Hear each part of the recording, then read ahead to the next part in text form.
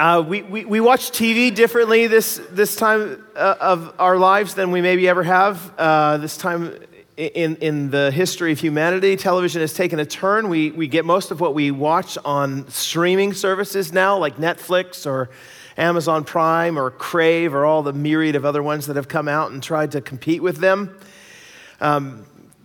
Television watching has changed because of that. One of the ways that they keep you watching, of course, when they make these television shows for a streaming service is that they try to end each episode with a cliffhanger, and that's so that when it's 11:30 at night and you're sitting there and you're looking to your loved one and you're thinking, we really should go to sleep now because tomorrow morning we have to be up early to go to work, but one of you says to the other, well, we can't stop there. Like, we have to find out what happens. We'll just watch 20 minutes of the next and then another hour, but they put another cliffhanger at the end of the next one, and next thing you know, you called in sick the next day, right? Because you had to finish watching whatever show it was that you wanted to watch. Ruth chapter 3 ends in a little bit of a cliffhanger. It's an ancient story cliffhanger, so maybe not as exciting as you might think, but it does end in a cliffhanger, trying to leave you for Ruth chapter 4. If you've not been here for the last number of weeks, I'm going to give you a recap of the book of Ruth. We've been doing this every week, so if you've been here every week, you're like, stop with the recaps. All right, we just want to be hospitable and kind to the people who are kind of new to the game here. So let me tell you what the book of Ruth is about and what's gone on up to this point. It starts, the camera opens on Naomi, who is a Jewish woman. She's married to Elimelech, and there's no grain, there's no food in Israel at the time. And so they decide that they're going to move. And they move to Moab. And when that is said, or when you read that in the Bible, you're supposed to shudder. Ooh, Moab, because Moab was not a nice place. The people of Moab worshiped a god who they sacrificed their children to, for example. The Moabites were often described as the enemies of Israel. They did despicable acts, all sorts of things. They were often very much on the other side of God's desires. And so here you have these Israelites moving to Moab because they have some grain there. The harvests are still going on in that part of the world. And so they move over to Moab, and the worst possible thing happens. Naomi's husband, Elimelech, dies. 10 years later, her 2 sons also die. They are married at the time. Neither of them have children, so Naomi has no grandchildren at all. But they're married to Orpah and to Ruth. These 3 women are left all alone in a world that can only be you can only be provided for if you have a man around. Men are the only ones who can do the work and therefore can get paid, and you can that's the only way that you're going to be able to survive. So you have these 3 widows together, and they're trying to decide their future. And Naomi says to Ruth and Orpah, listen, ladies, you need to go back to your father's home so that your fathers can take care of you, because I can't provide you anything. I'm a dead end as far as you're concerned. So go back. Orpah, in tears, says, yes, you're right, I have to go back. And so she does that. But Ruth says, no, I will not go back. I will not leave you all on your own. If it costs me my life, I will stay with you until your dying breath, Naomi. So they stick together. They end up going back to Israel because they feel that there's more safety there. They go back to Israel, and the harvest has started up a little bit more again. The grain is growing, and so they go back to Israel, and they have nothing. So the only way they can get anything is by following the harvesters after they do the harvesting and just picking up like the leftovers off the ground. They call that gleaning in those days. And Ruth is the only one who's able to do it, presumably because Naomi's an older lady at this point. And so Ruth goes out there and she's picking up some of the grain behind the harvesters. You have to understand, a Moabite woman in Israel is not going to be treated well. She's an outsider, she's the enemy, and I'm sure she's being harassed by the other ladies who are collecting that, sort of the other poor people who are collecting that, who are full Israelites. But this Boaz, this man, in whose field she just sort of wanders into, notices her. He asks about her, And he has compassion on her, and he says to his harvesters, everybody stop treating her poorly, and I want you at some points, in fact, to leave some specifically for her as she's following behind.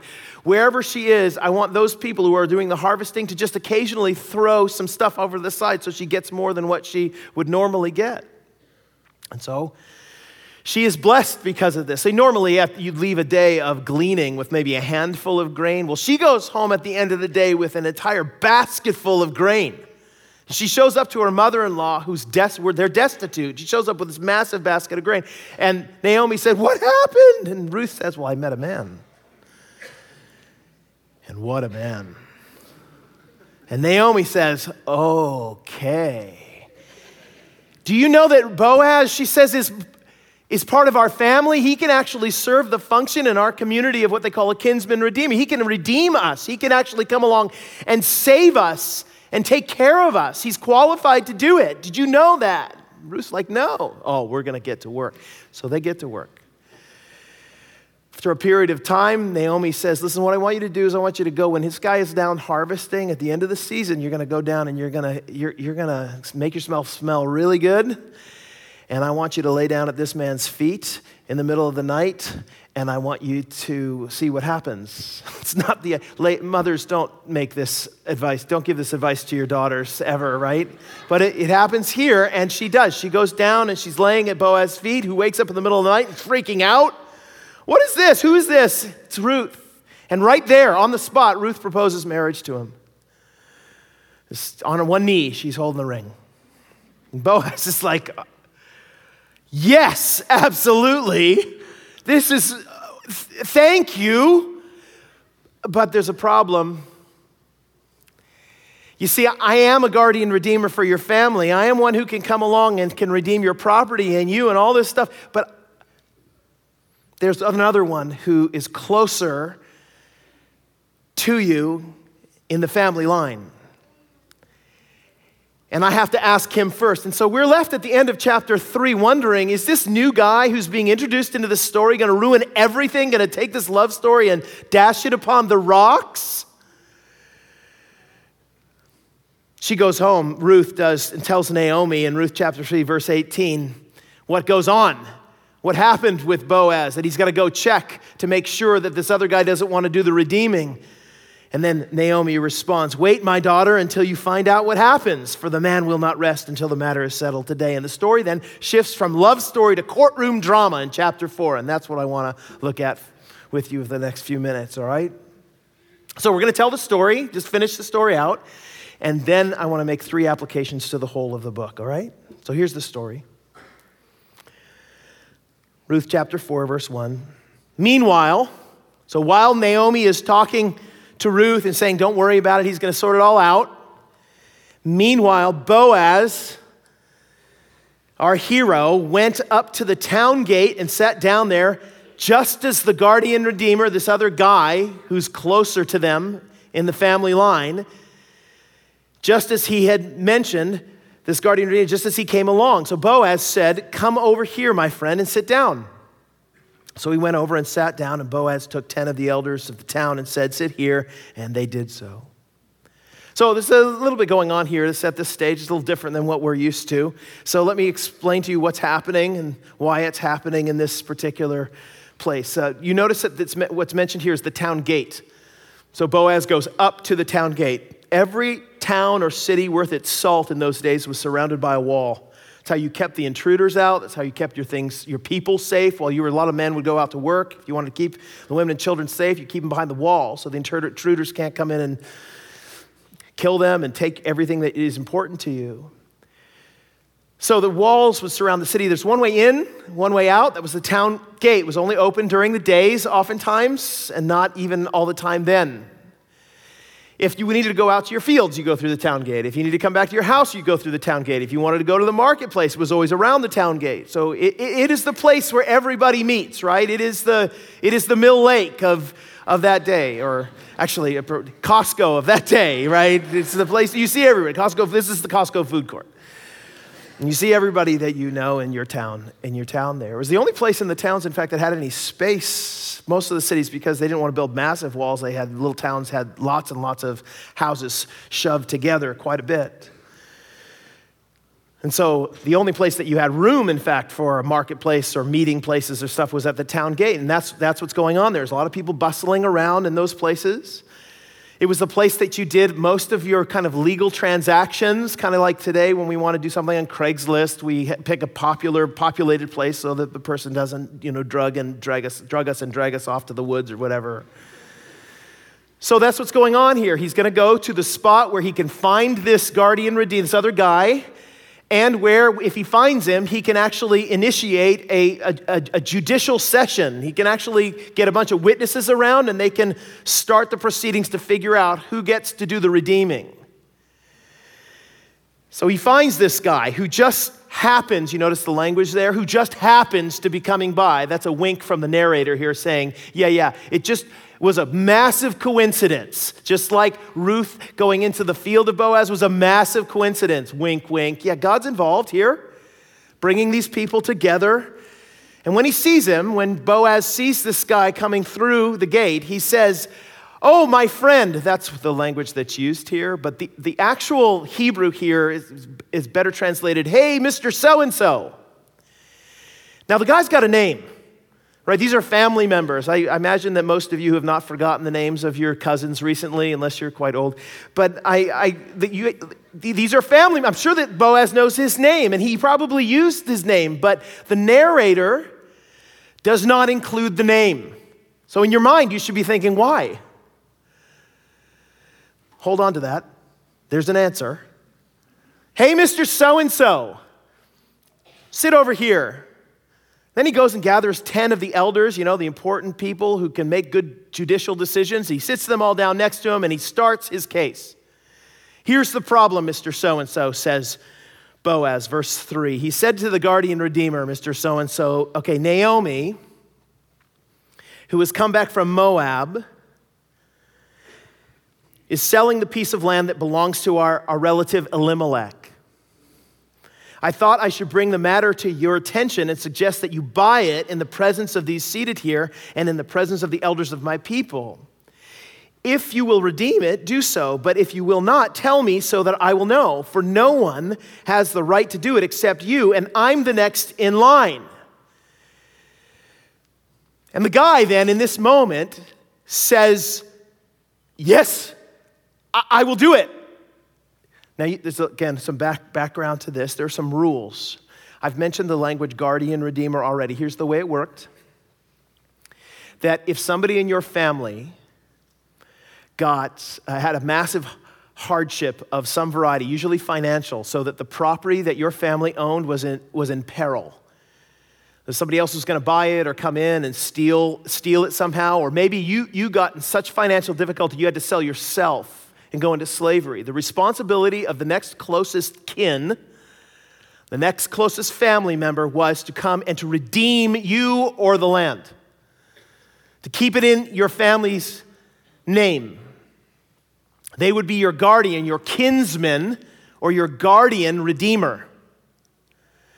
So what Boaz is saying to this guy is, listen, Elimelech died, and so we have a responsibility here to come and to take care of Naomi. But the good news is that all of Elimelech's land is now for sale at a really, really cheap price. You just have to assume, care for Naomi, and you will get all of this productive land. Can you imagine if someone came to you today and said, "Here, would you like a whole bunch of land for a few bucks?" You'd be like, "Yes, I will do it."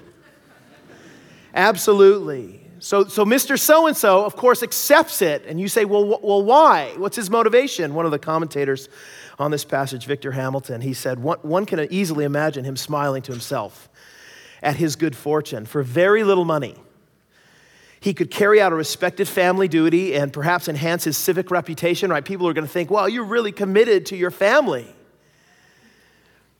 Financially, the investment was a bargain without risk. There were no known heirs of Naomi's husband to reclaim title to the property later, and elderly Naomi was certainly unlikely to produce any. Hence, his little investment would develop into years of productive, profitable harvest and enlarge the inheritance of his heirs. How could he lose? What a deal! One of the things that you guys don't probably know about my dear African friend Ezra, who works at our church, is that Ezra is a complete deal maker. Listen, if he comes, you've been warned. If he comes to you and wants to make a deal with you, just know this is going to last a while, this negotiation. He often will tell me about his exploits with TELUS. Dude, I was on the phone with TELUS for like a month, dude. I am now getting my cable for free. Or like it's $1, $1, whatever, it's not $1. It is $1. I promise, dude. You can always just say it over and over again. Dude, you see this car? Yeah, I see your car. $5. No, Ezra, didn't cost $5. Dude. Loves to tell about his exploits. This is a dude moment, isn't it? I mean, can you imagine telling your friends, do you see all this land? $5. Right? I mean, this is this moment for this guy. Of course he's going to jump at it. Notice, though, that Boaz has withheld, from his point of view, the most important piece of information, and that is Ruth. So, verse 5. Before you read verse 5, you need to understand, this guy's acceptance of this deal should be sinking your spirits if you love a good love story. Because Ruth and Boaz were supposed to be together, and now this guy jumps in, and all of a sudden he says, oh yeah, I'll take care of it. Oh, what? There's not going to be any kiss? There's not going to be like anyone running to the airport at what? My wife would not like this story at this point. She'd be very, very angry. But Boaz, verse 5, said, oh, by the way, on the day you buy the land from Naomi, you also acquire Ruth the Moabite. The Moabite. The dead man's widow, in order to maintain the name of the dead with his property. Now, he's appealing to a law in Israel called the Levirate marriage law. It means brother marriage law. Here's the way it worked. Deuteronomy chapter 25, verse 5. Here's the law in that day. If brothers are living together and one of them dies without a son, so no heir, his widow must not marry outside the family. Her husband's brother shall take her and marry her and fulfill the duty of a brother-in-law to her. The first son she bears, because of their union, shall carry on the name of the dead brother so that his name will not be blotted out from Israel. So look, if your brother dies, you have a responsibility to take his wife. If she has no kids, you have a responsibility to take his wife, make her your wife, and provide an heir for your brother so his name doesn't die out in the land. That's the law. Now, they extended this beyond brothers. It was usually considered the next closest male family member. And so Boaz, you can imagine Boaz at this point. The guys are ready to sign the document or make a public declaration. Yes, I will take the land for nothing, right? And Boaz says, oh, just a second. Actually, there's one more thing. Ruth, the Moabite, Moab, ew, she comes with it. So I don't know what you want to do about that. I mean, don't do anything about it. So at this, verse 6, the guardian redeemer said, oh, well, I can't redeem it then because it might endanger my own estate. You redeem it. I got an idea. Boaz, you could redeem it because I can't do it. So what's he on about? There's a reason that he's turning this down now is basically if he redeems the property and he redeems Ruth and he provides the heir that he's supposed to provide, right? Through this marriage relationship, he's only basically looking after the property until the heir is old enough to take it off his hands. So it's basically a rental agreement now. So all the investment that he's putting in the property will eventually go to this heir that he's supposed to provide. In the meantime, he's got to take care of Ruth and Naomi and the heir, which is going to cost him a bucket of money. now, and in the long run, all the heirs that come through Ruth will split the inheritance of all his already existing family. So he's thinking dollars, and the cost is going way up. And he's like, this sounded really great at the front end, but now, man, I'm out.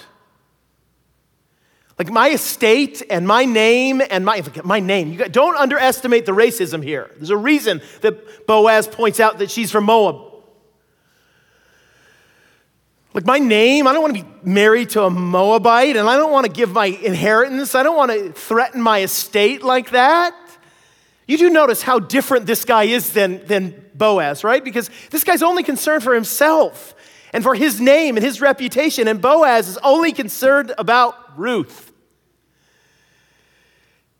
By the way, which one of these two men, which one of their names do you know? Isn't that crazy? The guy who's trying to protect his name is unnamed. But if I ask you who Boaz is, you'll be like, yeah, he's a hero. So at verse 7, now in earlier times in Israel, for the redemption and transfer of property become final, one party took off his sandal and gave it to them. This is a great idea, right? You want some land? Here's my shoe, right? This was the method of legalizing transactions in Israel. So the guardian redeemer, Mr. So-and-so, said to Boaz, buy it yourself. And he removed his sandal. And then Boaz announced, okay, this is the way that you made a formal declaration of a legal land arrangement in those days. This is how you did it. Because they didn't have copiers or like court reporters or anything like that. That's how you do it. You got a bunch of people together and you announced it loudly. This is what he says. Today you are witnesses that I have bought from Naomi all the property of Elimelech, Kilion, and Mahlon, his boys. I have also acquired Ruth the Moabite, Mahlon's widow, as my wife in order to maintain the name of the dead with the property, so that his name will not disappear from among his family or from his hometown. Today you are witnesses. And then the elders and all the people at the gate said, we are witnesses.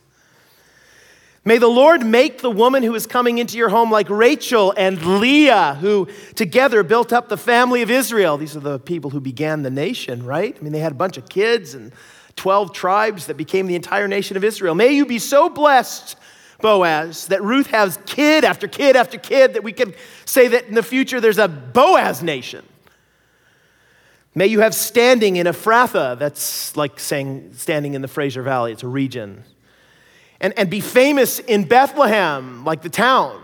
Maybe you prosper in the eyes of all of us.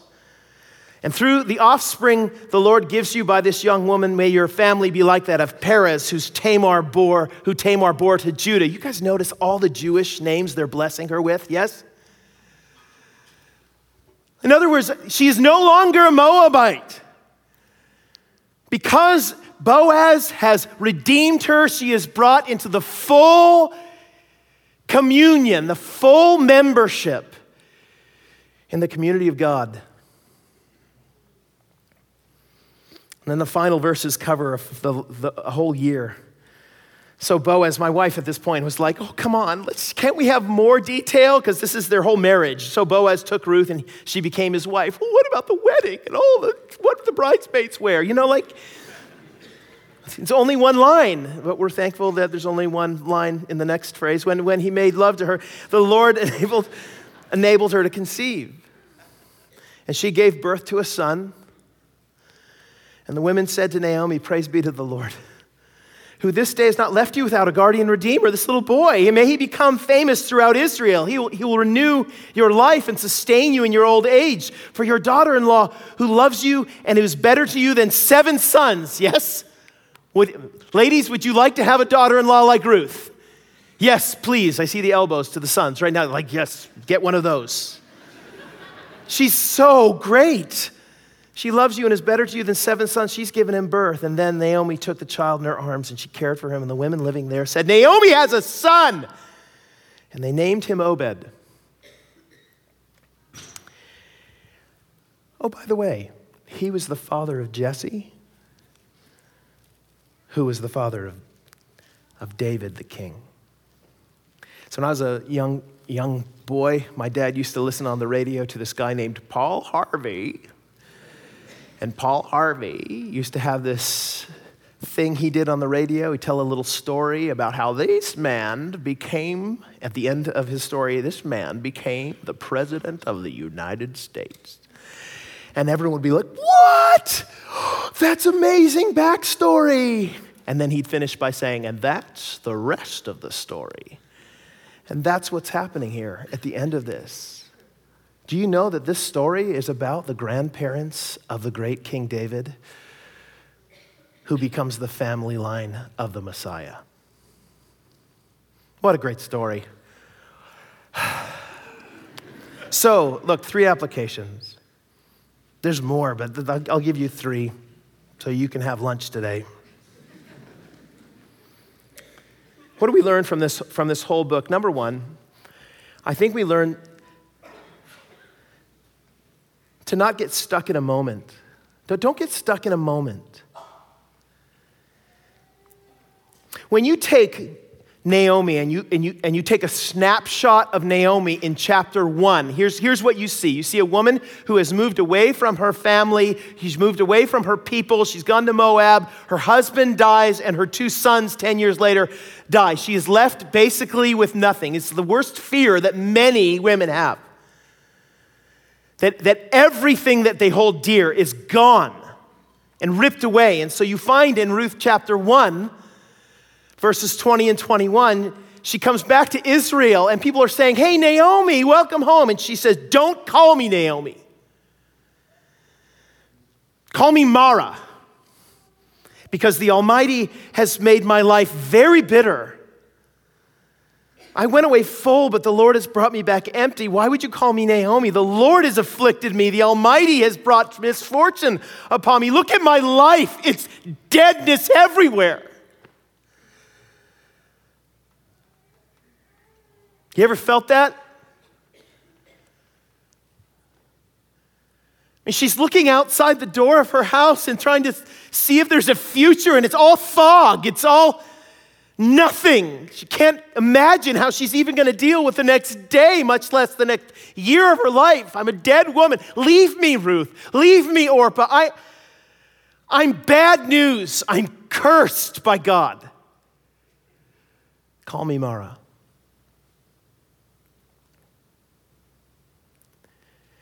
And then Ruth's out in the fields with Boaz, and she just so happens to be he takes notice of her, and then the threshing floor, and then whoa, who are you? And will marry me? And she's at the gate, and there's a meeting, and it all works out. And at the end of chapter 4, what you get when you take a snapshot of Ruth chapter 4, Naomi, what you get is the women. Verse 14 of chapter 4 said to Naomi, praise be to the Lord, who this day has not left you without a guardian redeemer. May he become famous throughout Israel. He'll renew your life and sustain you in your old age. For your daughter-in-law who loves you and is better to you than 7 sons has given him birth. Naomi has a son, the grandfather of David. So why is Naomi so overwhelmed with sadness in chapter 1 when chapter 4 is on the way? And the answer is because she doesn't know chapter 4 is on the way. She doesn't believe chapter 4 is on the way. She's just stuck in a moment. You've gotten stuck in a moment before, have you not? Some of you are in a moment. You ever got stuck in chapter 1?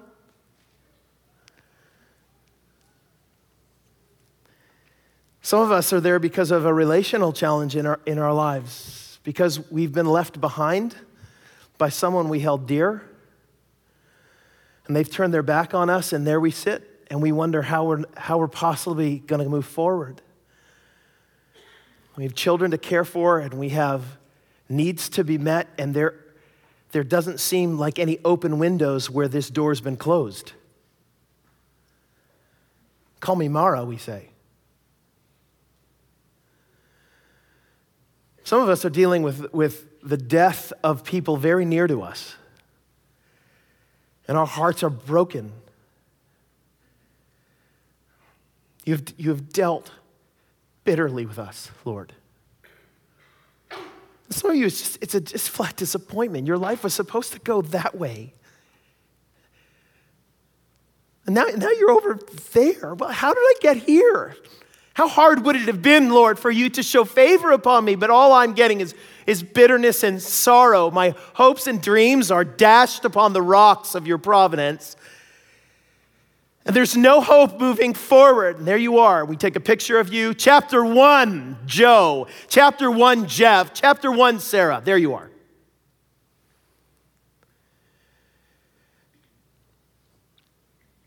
The problem is,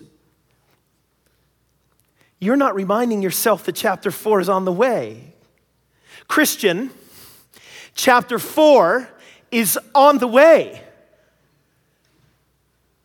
And we know that God works all things together for the good of those who love him and are called according to his purpose. Yes? That's a good chapter 4. And he's going to work that through. And it should have some bearing on your feelings in chapter 1. Don't get stuck in a moment. You don't have to get stuck in a moment. When I asked my wife to marry me, this is a story that I remind her of frequently. The day I asked my wife to marry me, I had planned to do it in a place called Bellevue Park on the east side of Seattle. Right next to Bellevue Park is a ring store, like a jewelry store. And next to that is a really great mall called Bellevue Square Mall. And so I said to my wife, my girlfriend at the time, hey, would you like to go to shop for rings? We had already talked about getting married. Would you like to go shopping for rings? And then maybe go to the mall and we could do some shopping for clothes. And, coming out of my mouth, that was like, oh, yes, we'll do that, because I'm not going to offer that normally, right? So we're going to go and do this lovely day of shopping, have a lovely lunch together and stuff. And so we set out and we started to do the ring shopping. And the guy at the ring store wasn't paying any attention to us. And I was a little bit agitated and I wanted to leave almost as soon as we got there. There's a reason for that. I had gone into that very ring store about a week earlier and purchased the ring that was now sitting in my pocket, waiting to be presented to her at Bellevue Park after we were done with the shopping and the lunch. So I want to get to Bellevue Park. And she wants to do ring shopping. And so she's frustrated with the guy, and I'm not defending, I'm not defending her to the guy, because he and I are kind of winking at each other because I bought it from him the other day, and she's angry. Why are you doing this? Honey, let's just go and we'll shop for some clothes. Okay, fine, because that'll, I'll feel better. We'll go shop for clothes. Then we're at the clothes store, and I'm like, why am I shopping for clothes when I got this ring in my pocket? Let's just get to the stupid part. And she's like, she got piles of clothes around her. Can we just leave all of this here and go to lunch? I'm hungry. Well, you said that we were going to come out here and do this. Oh, you know what? I said to her, listen, you're going to be really sorry in a little while for being mad at me. What are you talking about? Well, why don't we just go have lunch? Where are we going to have lunch? I don't know, Subway. Let's get some Subway and go to the park. I mean, we came out for Subway. What is wrong with you? It's just all the whole way. We ended up getting to the park. She sits down with her Subway, and she's still angry. And I get down on one knee. Pow! Right there, right? And she didn't, I presented the ring to her on one knee, and I said, will you marry me? And she didn't answer. She still hasn't answered to this day, but all she did was starts crying. Oh, I've treated you so poorly. Yes, you have.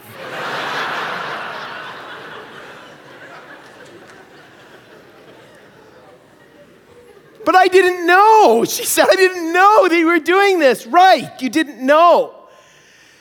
You and I get stuck in moments when things aren't going our way all the time because we don't remember, Christians, that the future is gloriously bright in the hands of a God who promises us there's a chapter 4. And what a chapter 4 it'll be. I've thought about that, me asking my wife to marry me. That happened like 2 years, almost exactly, after the day that a girl who I was dating at the time, she came back from Mexico, and I sat across the table at her house, and she dumped me. I mean, I thought she was fantastic at the time, and I remember driving down the street, just not, what just happened there? Feeling completely rejected. I had to pull over to the side of the street because I'm crying my eyes out. And I'm saying to God, God, call me Mara.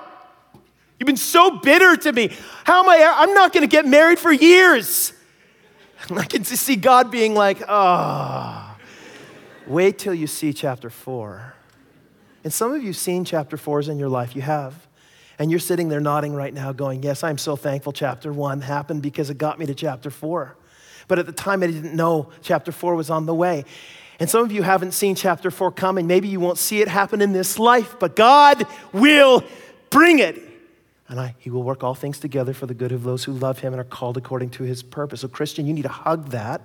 You will hear me say this over and over again from this pulpit for years to come, because it's all over the Bible, the providence of God and the promises of God that he will bring to fruition for you.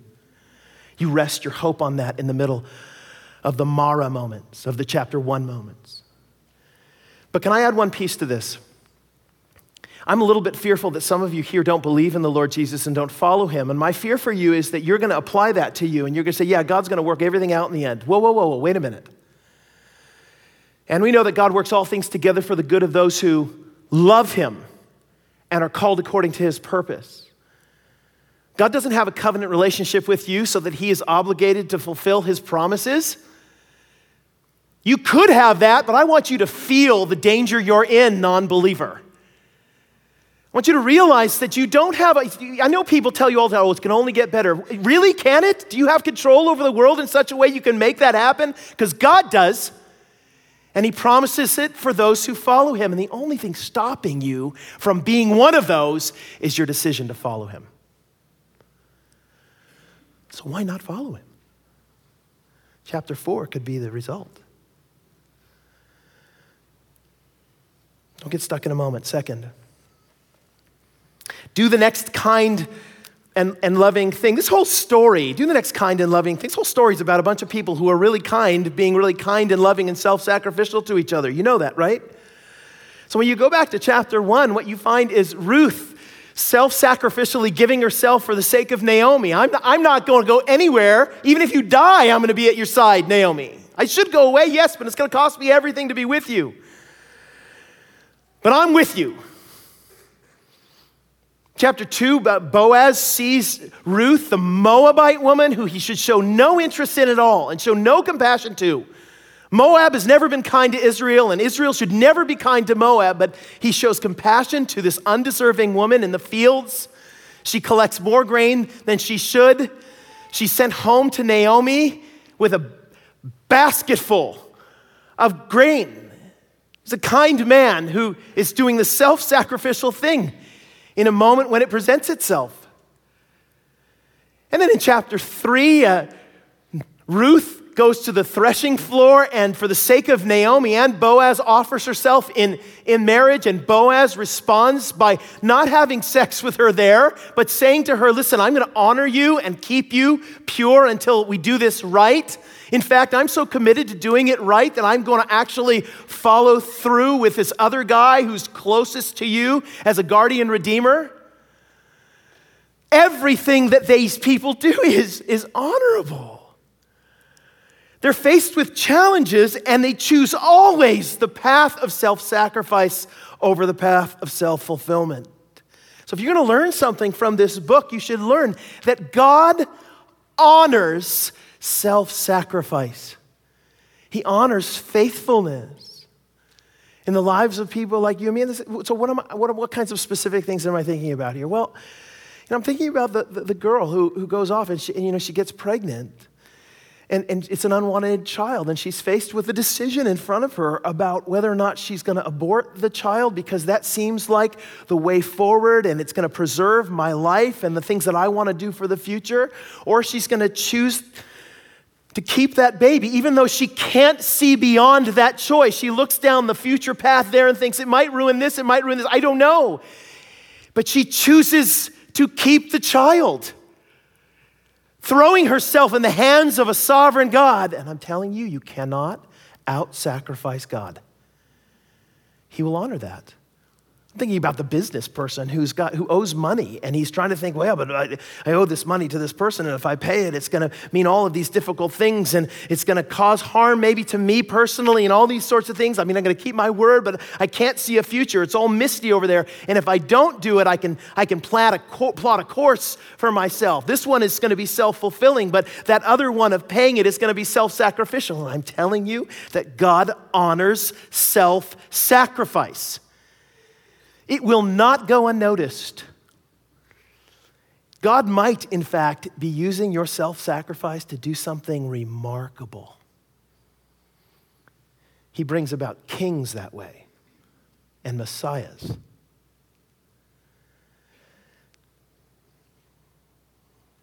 Here's what I don't mean, though. I'm a little bit concerned that you're going to hear me wrong. I'm not saying that you do something and that God now owes you because you've done it. You and I sometimes think that. I think that there are hidden cameras following me all the time. So when I pick up a piece of trash, I'm like, I'm gonna throw this away now. And I expect, the guys with the cameras to come out, congratulations, you won $1 million because you picked that up. You've seen those TV shows before? Some of us think that's the way it works. I'm going to do some good things for God, and he's going to reward me for these good. That's not what I'm saying here. Right? You're not going to obligate God by your goodness. You're not good enough. But what I am saying is that God takes note of faithfulness. He always takes note of faithfulness. And he will provide what you need as you're being faithful. The whole book of Philippians is essentially about that. Paul's in prison, and the Philippian church, at great sacrifice to themselves, send him a bunch of money and a friend while he's in prison. And Epaphroditus, the friend, takes care of him there. And Paul responds glowingly, saying, thank you so much in the letter to the church in Philippi. And at the end of it, he says, and my God will meet all your needs according to the riches of his glory in Christ Jesus. You cannot outgive God, is what he's saying. Do the next kind and loving thing, whatever it is. Don't get stuck in a moment. Do the next kind and loving thing. And then finally, God works with little people in little places to achieve big results. These are not the most important people in the world, and I hate to tell you this, Bethlehem is not the most important place in the world at the time. It's a little village, a little hamlet, where nobody good, and nobody in the time expected anything good to come from it. My son was involved in a baseball team last year with some folks on the North Shore, and he joined their team, and so we went up there, and they asked me, where are you from? And I said, Abbotsford, and one of them audibly said, ew. I said, wow. So as I got to know them, I kept that in my mind. I got to know them over the weeks that we spent together. And one day we were in Ontario, and I stood next to the guy who said, ooh. And I said, remember you said, ooh? I said, I just want you to know that I grew up in Seattle, and that's what we think of the North Shore, right? You guys grew up but isn't this the way that it works? Everybody looks down on some other town, right? I mean, Seattle looks down on Vancouver, and Vancouver looks down on Abbotsford, and Los Angeles looks down on Seattle, and New York looks down on Los Angeles, and Paris looks down on New York, and Abbotsford looks down on Chilliwack, and Chilliwack looks down on no one. I'm totally kidding. I am. I really like Chilliwack, right?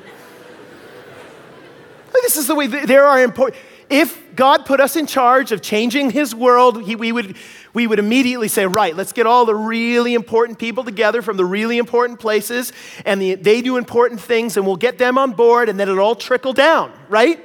Find the New Yorkers, find the culture makers, get all those people together. They can make the difference. And yet I'm telling you, God doesn't do that. Guys, he picks a Moabite woman and a farmer from Bethlehem. That's like Sumas. Chilliwack looks down on Sumas. That's actually, these are nobodies from nowhere. And yet God uses these people, and this is what the Lord does over and over and over again. 1 Corinthians 1:26, brothers and sisters, think of what you were when you were called. Not many of you were wise by human standards, not many influential, not many of noble birth. But God chose the foolish things of the world to shame the wise. God chose the weak things of the world to shame the strong. God loves to take little unimportant people and do remarkably big things with them. So here's what Ruth is about. It's about a woman, Ruth, from nowhere.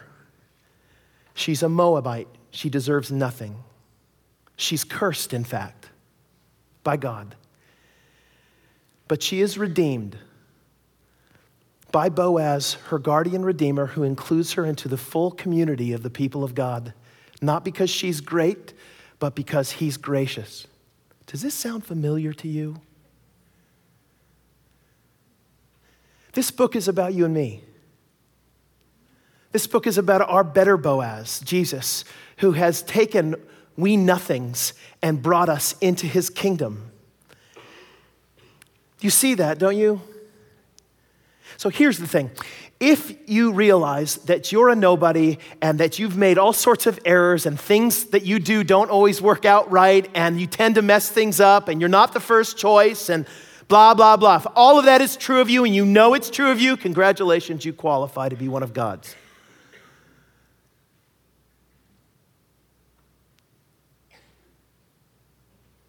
God has grace on the humble. He opposes the proud. And that's what Ruth is about. We pray for us. Lord, I'm so thankful for your grace. I'm so thankful for our Lord Jesus, our true and better Boaz. And I know, Lord, that he has made a way for us. And I pray, Lord, that we would take it. Those of us who are on the fence and wonder if we should follow God, there's so much to be gained by following, by accepting the gifts that God gives. Would you move in our hearts that we might repent of our sins and turn away from our former manner of life and receive what it is that you have to give? Commit ourselves to follow you the rest of our days on earth, that we can spend the rest of eternity with you and the joy of your Father. It's in Jesus' name we pray. Amen.